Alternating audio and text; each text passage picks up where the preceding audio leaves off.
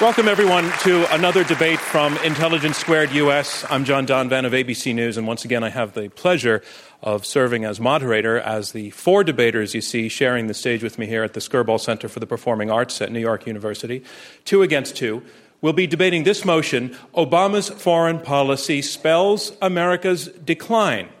Now, this is a debate. It's a contest. It will have winners and losers. And you in our audience, and you're one of our largest, this is a sellout for this debate. You will be serving as our judges. By the time the debate has concluded, you will have been asked twice, both once before and once afterwards, to vote on this motion where you stand. At the end of the debate, the team that has changed most minds over the course of the argument will be declared our winner.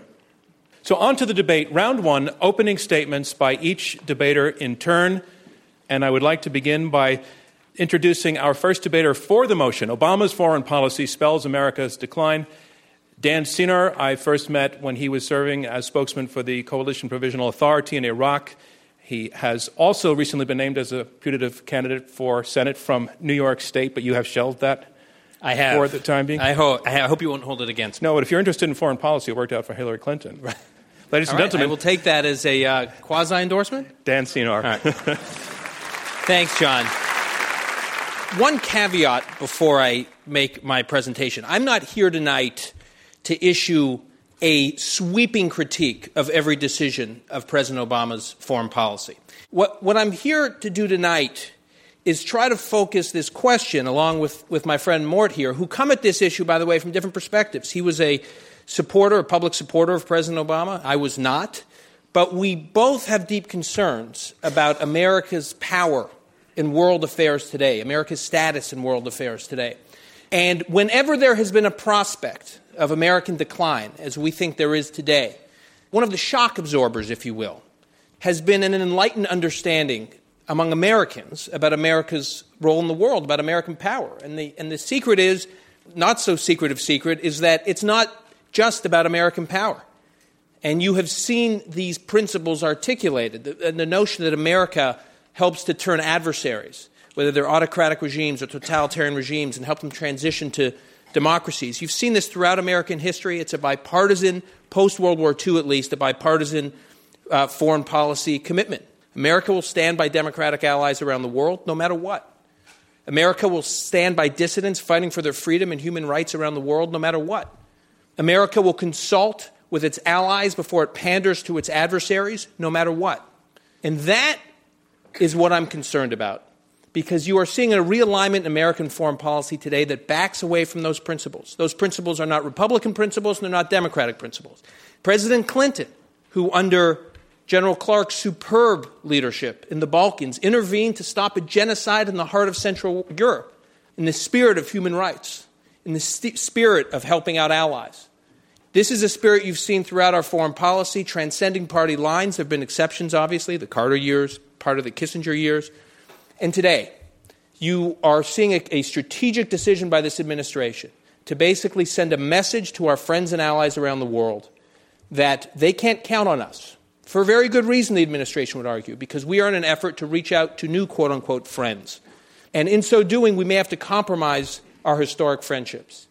This is just not an abstract discussion. You just look at where we are in the world today.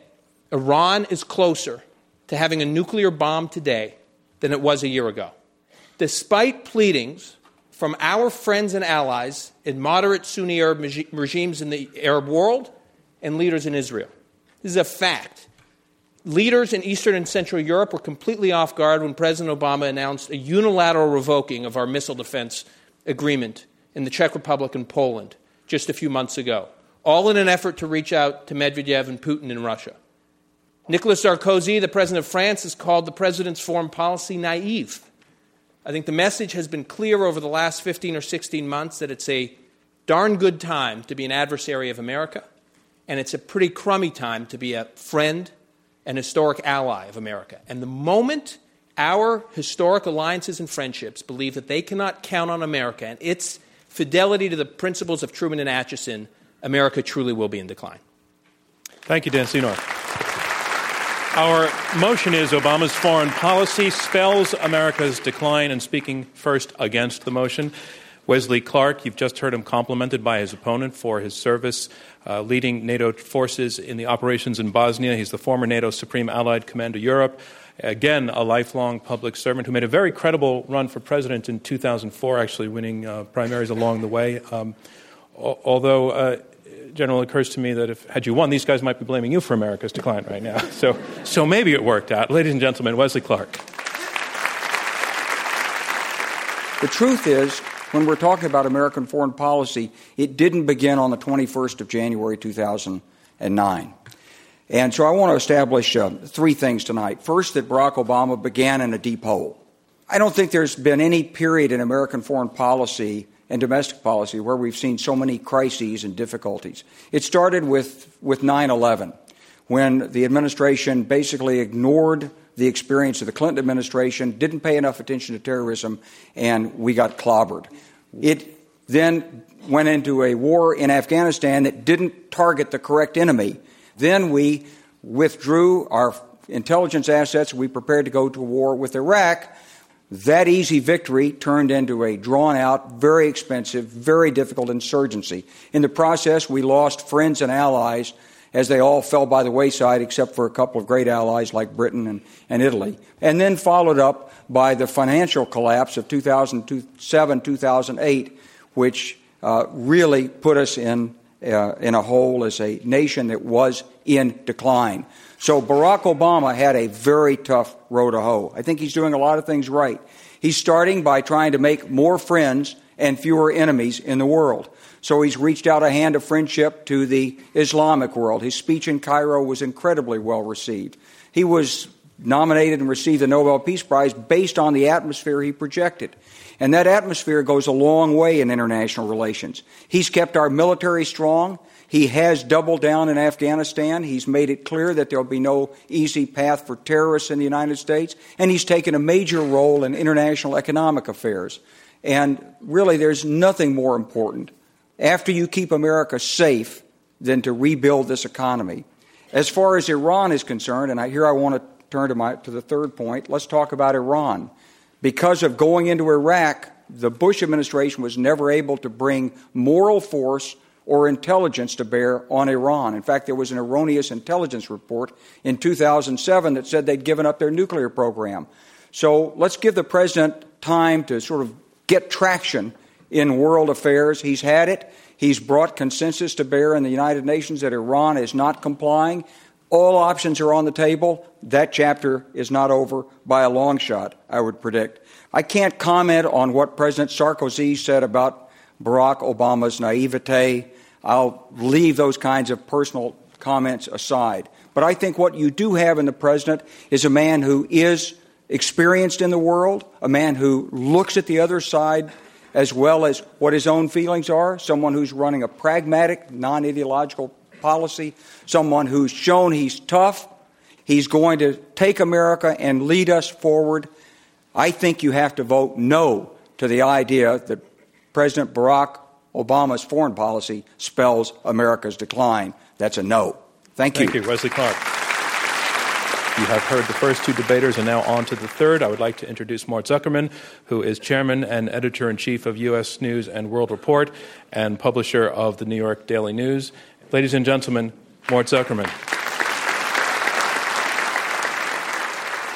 Now, any president of the United States really inherits a great legacy. We stand at the top of the power ladder. We are not a dominant power, but we're the leading power. And we're the only power that can coordinate and coalesce groups of nations. Most countries distrust the United States less than they distrust one another. So they look for Washington for leadership. And they look for Washington to support them against regional opponents and other threats.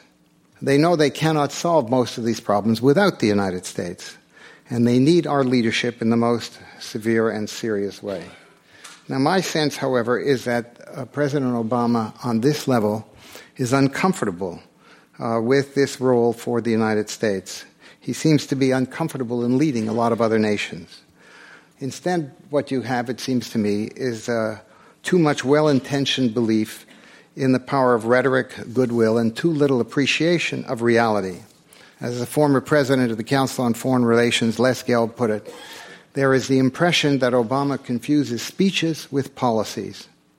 And this is where I think we have a real problem, because there is, I think, a critical mass of influential people in world affairs who once held high hopes for this president and have begun to wonder whether or not they have misjudged the man. In the Middle East, they always talk about the following. There are two chess games that are always being played in the Middle East. One is the chessboard that you see on top of the table. The other is the chessboard that is below the table that nobody sees except the people who know how to play the game. And the sense that they have is that this administration does not know how to play the game. And it also has contributed to a growing perception that Obama's management of American power is almost amateurish. He tends to speak as a teacher rather than as a leader. I will give you an illustration of how a major foreign leader of an Arab country put it to me. When you remember, Obama said, if people extend a hand to shake our hands instead of a fist, we will shake that hand. He says, the problem is with Iran. You can't deal with them by shaking their hand. You have to deal with them by showing that you are capable of exercising the fist. And that is that understanding and that understanding of the culture, not just in the Middle East, but in many parts of the world, that is missing. Now the question is Iran going to be emboldened by what they see and experience as American weakness and the lack of real willpower? The Arab foreign ministers put it in the following way. One of them said, and this is a quote, he said, they are hopelessly naive. The Americans are hopelessly naive. And they, in that part of the world, naivete is not just naivete. It is seen as weakness, and it really gives the impression that the leadership does not have the stuff that real leaders are made of. And that is the feeling that they have about America these days. What we are talking about here is an ability to play the game and an understanding of how to play the game and play the game well and effectively. That is what I see as lacking in the Obama administration, and why it makes me feel that we are on the decline. I'm John Donvan, and you're listening to Intelligence Squared US, Oxford-style debating on American shores. Stay with us.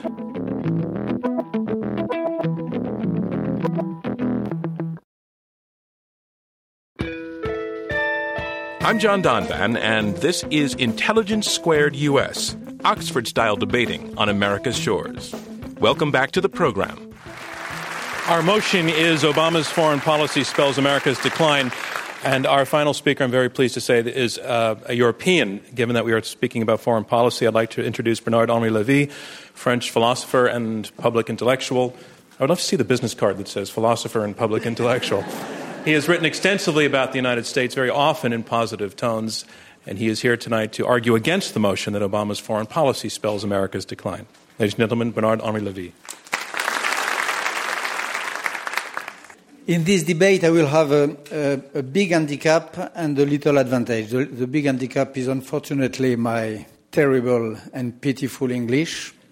And my little advantage is to look at this topic, at this motion from outside, and maybe from a slightly objective point of view.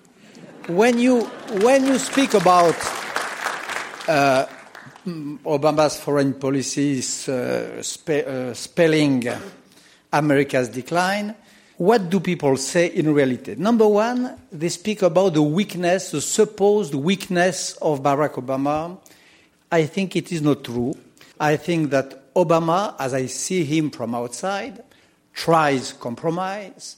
And when it does not work, for Syria, for example, then sanctions and strength. The second thing which is meant when one speaks about Barack Obama spelling the decline of America alludes to the fact that Obama would be not enough supportive to his natural allies. I don't think so at all. I just believe that he does what a foreign policy must do, speaks with enemies, speaks with ugly leaders, and in the respect of the natural alliance. Number three is that he speaks a lot and acts not enough. But why does he speak so much? He speaks because he knows that the new stage of foreign policy has new actors, and especially one new actor. Not only the big leaders of the world or the little leaders of the world, but the public opinion. Barack Obama understood to address directly the world public opinion that it is the only chance to achieve some real results, as he did, for example, with the speech of Cairo. Another criticism which is done to Barack Obama is to admit too easily the rise of new powers and the subsequent diminishing of the American influence. But again, who is really spelling the decline? Those who still live in the world of yesterday, or those who try to understand the world which is coming with new lens, with new glasses, and trying to maintain the rank of America in this new world? Barack Obama just knows that China is becoming a big power. He just knows that Russia is an actor. He knows that he has to deal with that, and he does. And the last reproach which is done to him is about exceptionalism. I read that often, that Barack Obama is getting rid of this old American creed, which is exceptionalism. And why? Because he apologized for Abu Ghraib, for Guantanamo, for torture, and so on. I believe the contrary. I believe that only the dictators never apologize. And I believe that when you apologize, it means that you believe in your creed, that you believe in your values, and you believe in their superiority. Barack Obama, more than ever, believes on the house shining on the hill, and that's why I vote no on the motion. He does not spell American decline. Thank you, Bernard-Henri Lévy. And that concludes opening statements for this Intelligence U.S. Squared debate. Now, before the debate, we had you vote on where you stood on our motion, Obama's foreign policy spells America's decline, and we now have the results of that vote. This is where it stands. 23% of you are for the motion, 45% are against the motion, and 32% are undecided. That's where it stands now. At the end of the debate, we'll have you vote once again, and the team that has changed the most minds during the course of the argument, it will be declared our winner. So now on to round two, where the debaters address each other directly. We have here at the Skirball Center for the Performing Arts at New York University two teams of two, Dan Senor and Mort Zuckerman, who are arguing that Obama's foreign policy spells America's decline. They have made the argument that President Obama has snubbed old friends. On the other side, Wesley Clark and Bernard-Henri Lévy, who have made the argument that President Obama is setting out to make new friends. What we're really talking about at some level in terms of the person of President Obama is the matter of respect. Does the world respect him? And I want to put that question to both sides briefly. First to the team for the motion. Mort Zuckerman. Well, I'm going to speak with a French accent, if you don't mind. This is unfair.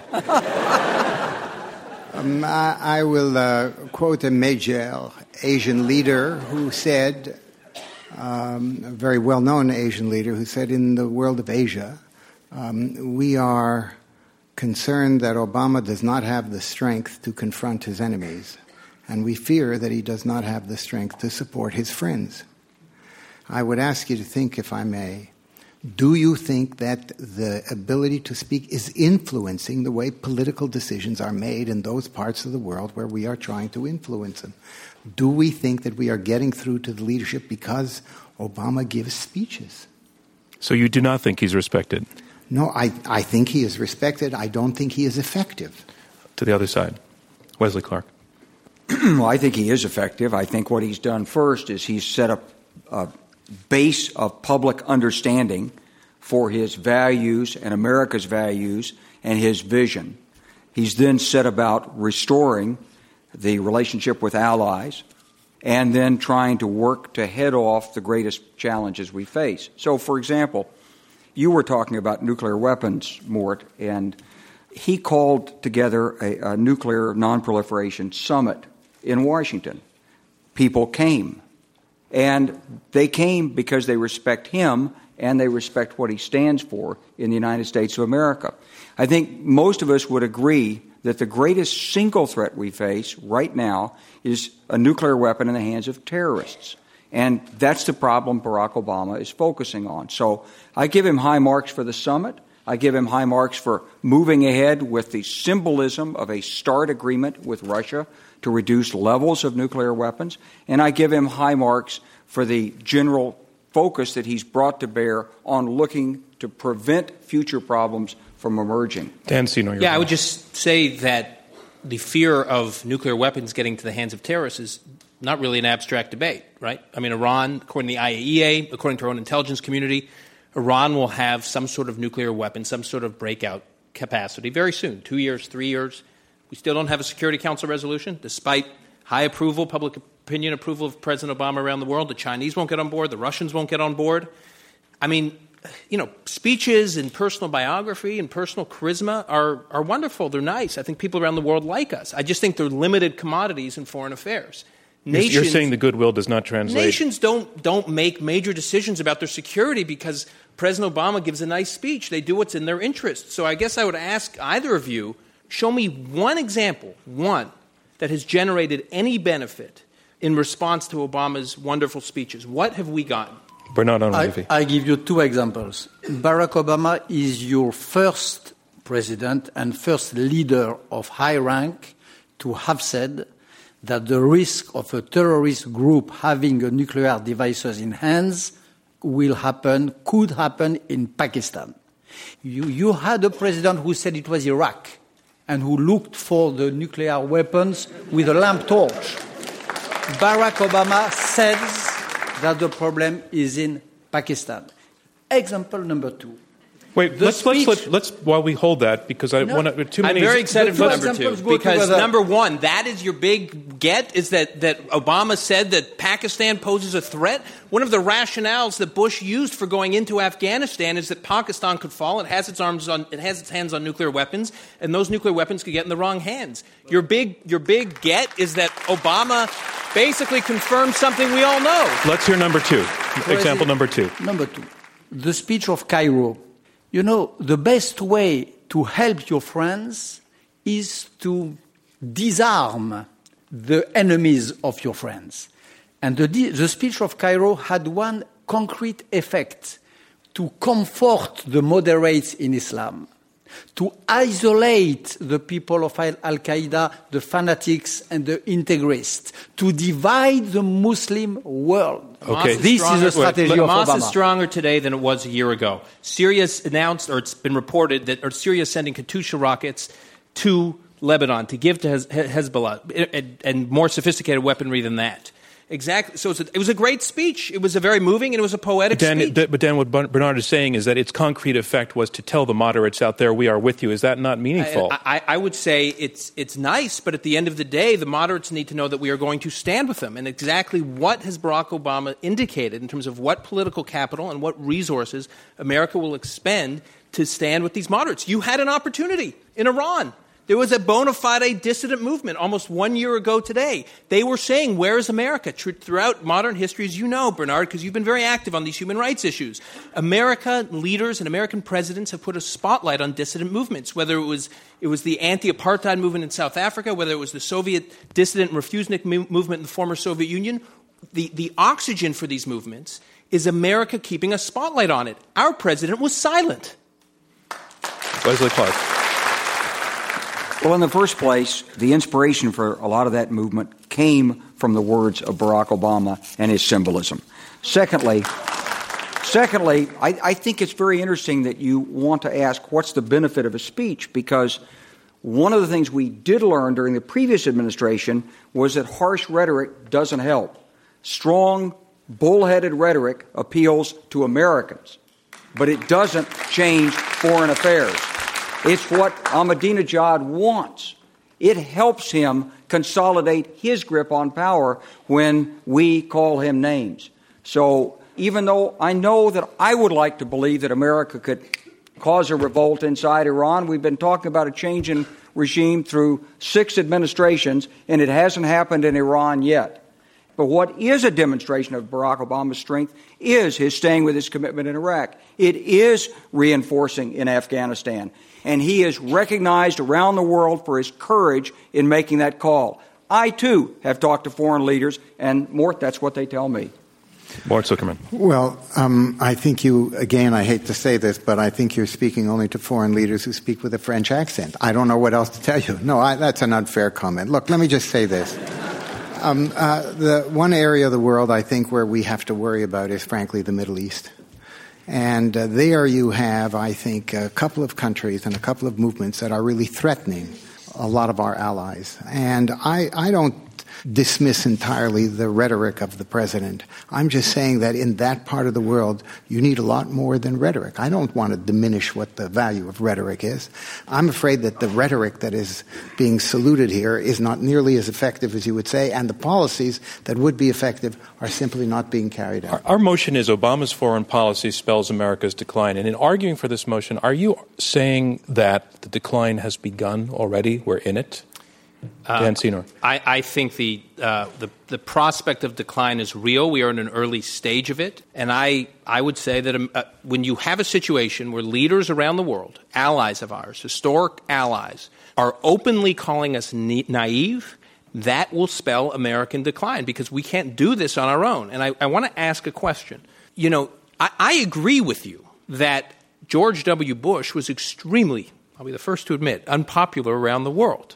But one thing President Bush did have is very deep relationships with leaders. Aznar in Spain, Harper in Canada, Howard in Australia, Blair in the UK, Sharon in Israel. These leaders stood by Bush through thick and thin, even though their populations despised him.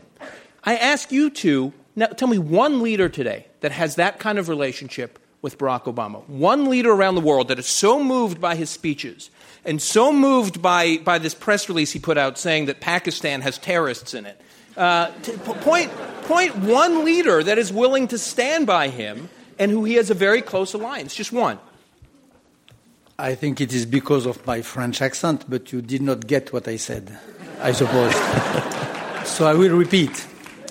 The characteristic of the period where we are is that Berlusconi, Zapatero, and even Sarkozy might be less important today than the peoples, than the masses, than the huge crowds who all over the world were fed by a rubbish anti-Americanism for ages and who are slightly changing their mind. Maybe Sarkozy say that Barack Obama is naive, but not maybe. He said it in a speech before the UN General Assembly. Don't overestimate Sarkozy is not so important.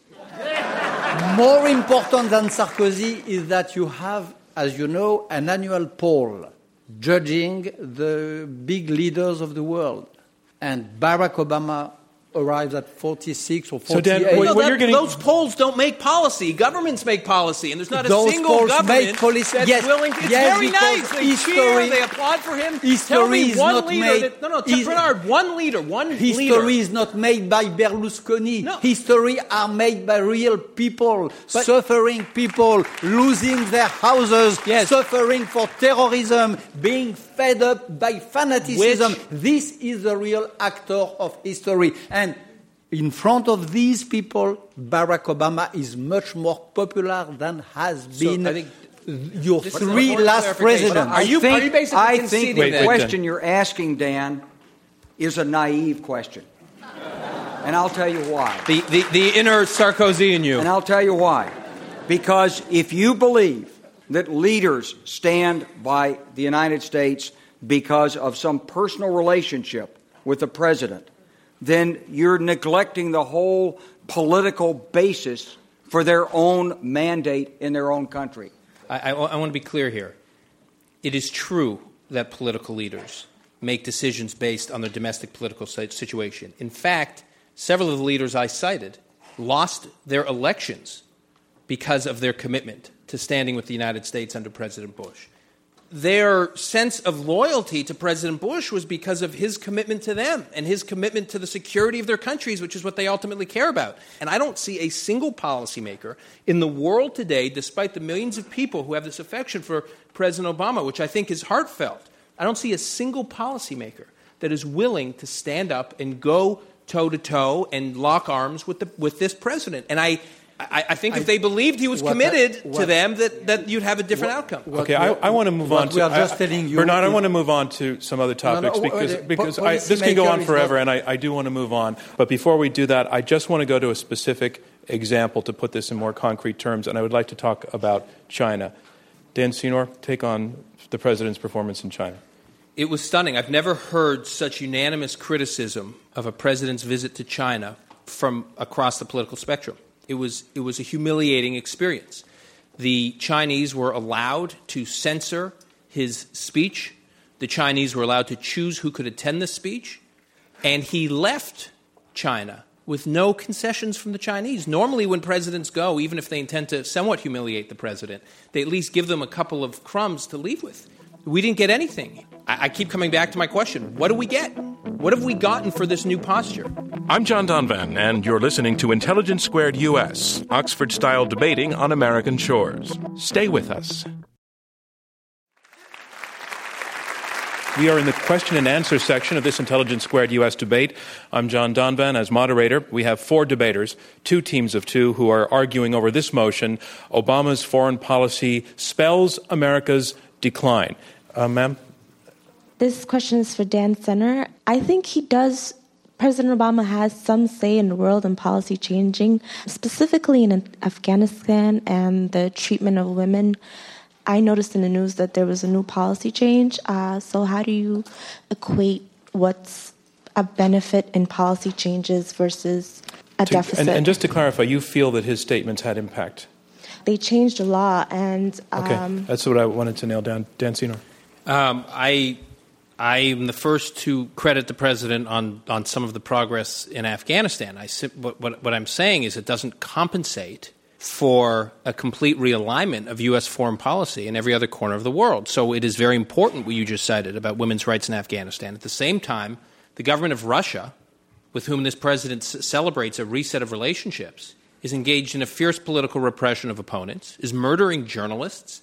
Iran, the dissident movement in Iran was basically left on their own. And I think it is more consistent with American decline than it is American ascendancy. If Iran develops a nuclear weapon capability, we will have a nuclear arms race in the Middle East, the likes of which we have never seen. There are news reports coming out of Egypt and out of Saudi Arabia and of Yemen. Dan, I want to interrupt you because I want to bring it back to the question and let Wesley respond as well to the question. The questioner was asking about the impact of the president's remarks about the rights of women. She's claiming that it has some sort of real impact. And I think, Dan, you're saying, yeah, maybe it does, but it's not enough. It's important. It just doesn't compensate for a foreign policy framework. I accept what Dan says. It is important. It's certainly not the whole plank of our foreign policy. It's an example of how a statement by a leader can have an impact. The question of Iran is hanging over our president as the judgment of his foreign policy. Before he was elected, he did go to Israel, and he did speak to AIPAC, and he made very clear he would not tolerate Iran having nuclear weapons. This is a pivotal decision in the future of the Middle East, the future of nonproliferation, and the future of the world security structure as we know it. And that's why he called the Nuclear Nonproliferation Summit. That's why he's working to line up the support of public opinion. And it's moving in our direction. Sir, yes. My question is directed at Mr. Zuckerman. It was mentioned that you were a supporter of Barack Obama during the campaign. So it seems to me that he campaigned on this policy of engagement that you oppose and has only become more, his policy in places like Afghanistan and Pakistan has only become more muscular and alienating his base. Well, yes, I did support. You're saying he's not engaging enough. Obama, yes. I'm saying that engagement is not enough. to deal with the issues that we have to deal with, not in Iran, frankly, not in the Soviet Union, not with China, and not in the Middle East. I'm not dismissing engagement. It's just not enough. And, sir, just you can nod or not. I just want to ask you, your critique of the president's performance is a more critique from the left. So he's getting it from the other side. And I believe, Bernard, that's also the case often in Europe, that where people are disappointed in Europe with the president is that, in fact, he did send troops into Afghanistan and that he went to accept his Nobel Prize and made an argument in support of war in certain causes. And then, in fact, they thought he was too tough. What is very positive and very positively appreciated in Europe is that Obama engaged some troops in Afghanistan, but with some concrete, effective and important results. Number one, inside Afghanistan, isolation of Taliban. This is a new reality on the ground. Number two, I happened to be, I'm sorry, but in Afghanistan 2 years ago, and I saw some offensive units, which were American units, fighting units, with some Afghan scouts embedded in the American units. Now, it is a reverse. You have some national Afghan battling units with some embedded American, not scouts, but mentors. Let's see if your components concede that point or not. It is concrete. It is precise. I actually have deep concerns about Afghanistan right now, about the civilian-military coordination. I think we are potentially heading for a crisis. But that said, I don't take 1 ounce away from the president's courageous decision on Afghanistan. To me, it's important, but it doesn't make for a foreign policy. Bernard, look, I have been a great admirer of yours. Throughout your career, you have advocated for human rights. There were about 40 individuals that signed a letter to the president on the eve of his trip to Moscow asking him to meet with opposition, a small d democratic opposition figures in Moscow while he was there. Only one leader from the left in the United States signed it, the head of Amnesty International USA. And as one left-wing blog commented, it's a sad statement of the state of affairs, that human rights has so been subordinated that if someone from the left wants to advocate for human rights being an important part of a president's visit, they have to sign a letter with a bunch of neocons like myself. It's a sad statement of affairs, and I'm amazed that you are giving him a pass. The question of human rights is also a question inside Islam, between Islam, democratic Islam, and integrist and fanatic Islam. In this battle, which is the most important battle of the moment, Obama and his team and Clinton are playing a major role in separating the two, in isolating the fanatics and the integrists from the moderate, in saying to the moderate Muslims that they are no longer our enemies,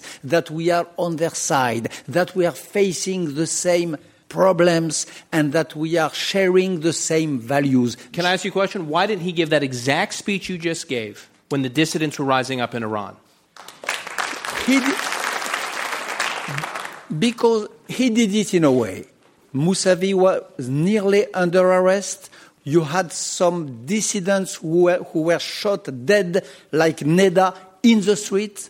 And there was a very responsible attitude to have in front of butchers. Ahmadinejad is not a president, he is a butcher. And I think that the concern of every responsible Western leader was to avoid in Tehran a Tiananmen. The Iranian regime's response made Tiananmen look like a day at the park. The regime was more repressive today than it has been at any time. And Mousavi and his leaders were calling on America. Where is America? Why isn't America putting a spotlight on our movement, giving us the oxygen we need? Let's take them at their word. No. All right, sir. John, I have to come back. Okay, Wes, because you have a minute. I have to come back on the human rights issue. Look, I don't think the United States government under Barack Obama has moved one iota off its steadfast commitment to human rights every country in the world. What there is a disagreement about tactics. There are some who believe that you should carry human rights on the top of the banner and use it in a provocative way when you're making a visit abroad. There are others who believe that there's a more constructive way to go at it. But I do think that there is a difference in calling for human rights and making a big splash about it as a provocative gesture when you go into a country where you know you're going to have conflict on this, and trying to work behind the scenes and more quietly to actually improve the opportunity for human rights. And so that's what this administration is trying to do.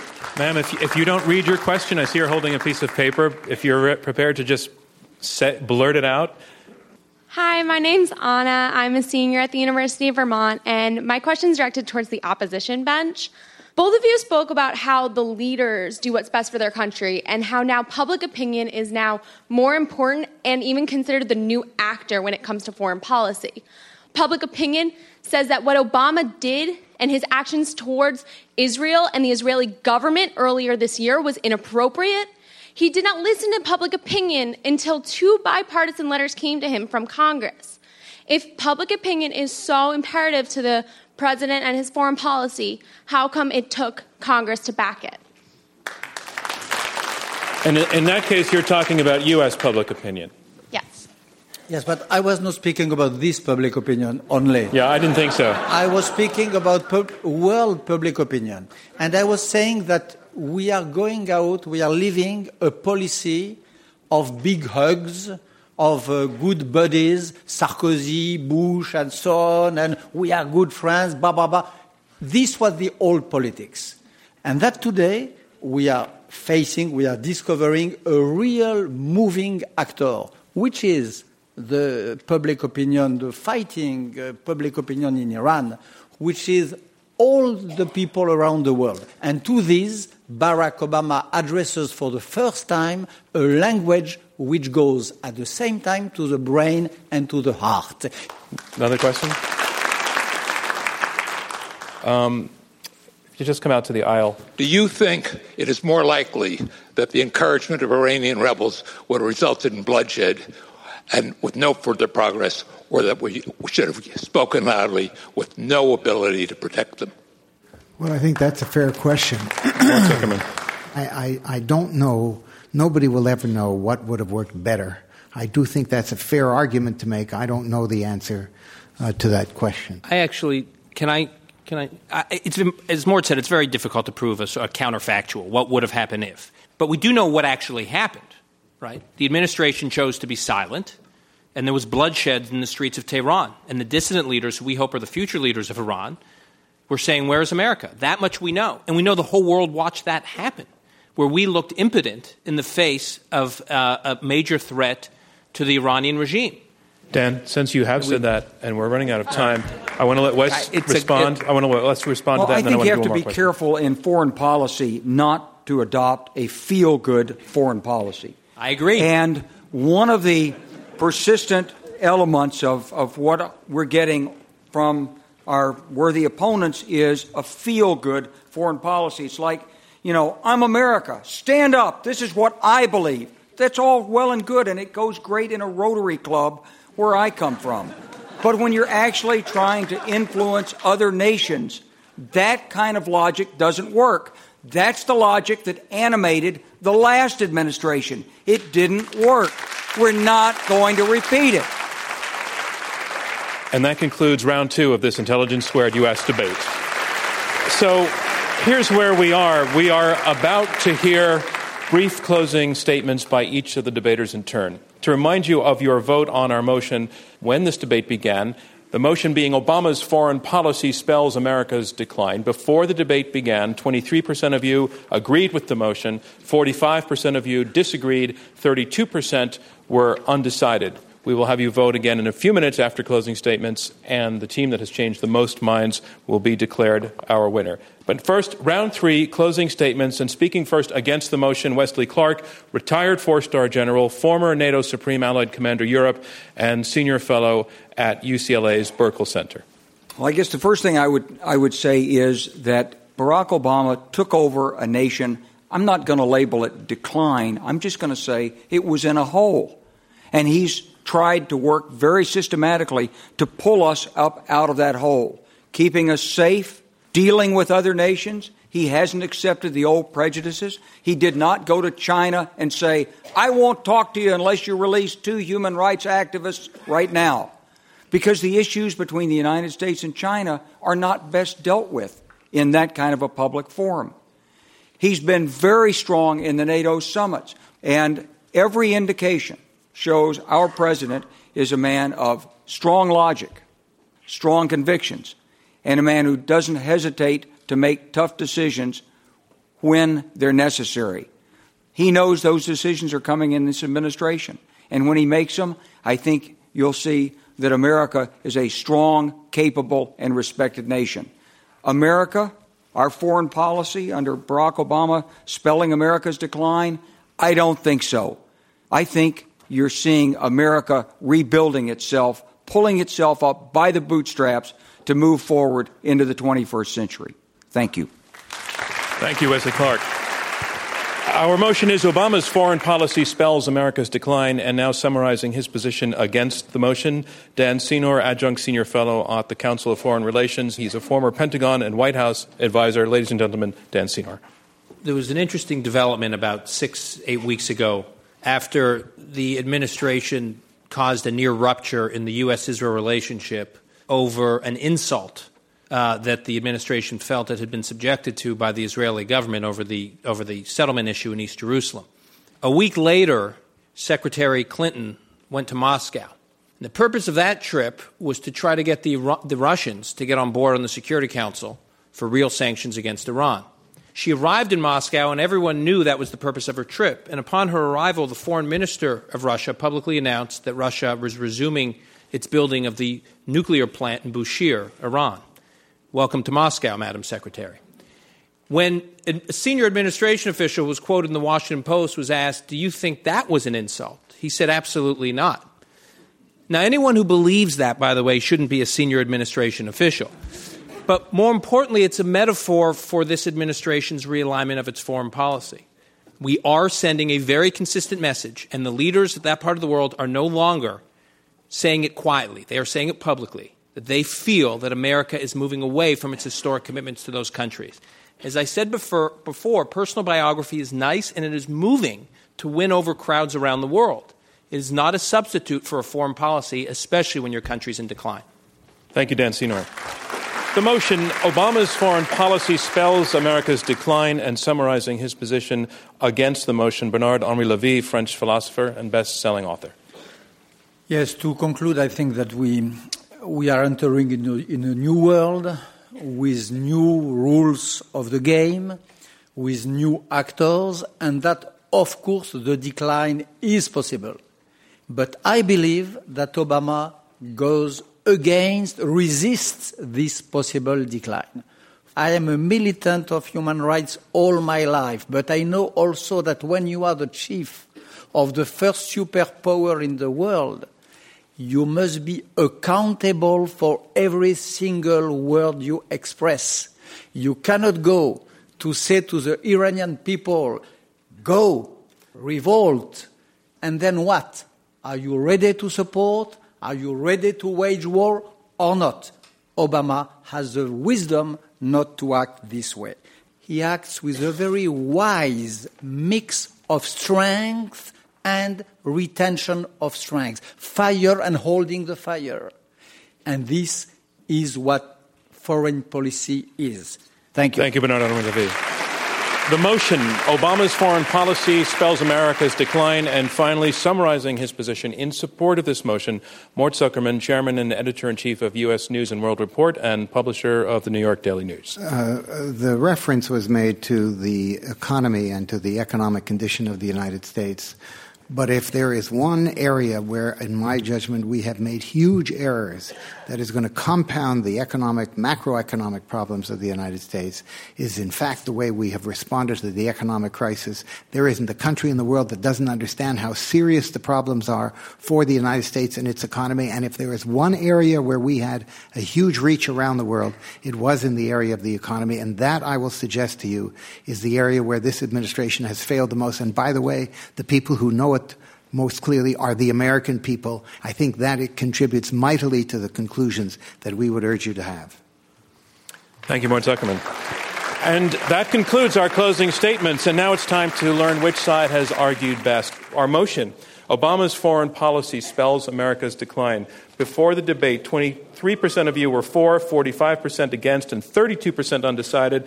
At the end, 34% are for the motion, 58% are against, and 8% are undecided. The team against the motion carries the night. Congratulations to them. Thank you from me, John Donvan, and Intelligence Squared U.S.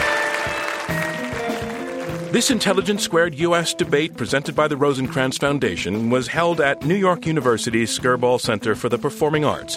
Robert Rosencrantz is chairman. Dana Wolf is the executive producer. Maureen McMurray and Rob Christensen are the radio producers. Damon Whitmore is the audio engineer. And I'm your host, John Donvan. For more information or to purchase tickets to future events, visit www.intelligencesquaredus.org. Intelligence Squared is distributed by NPR.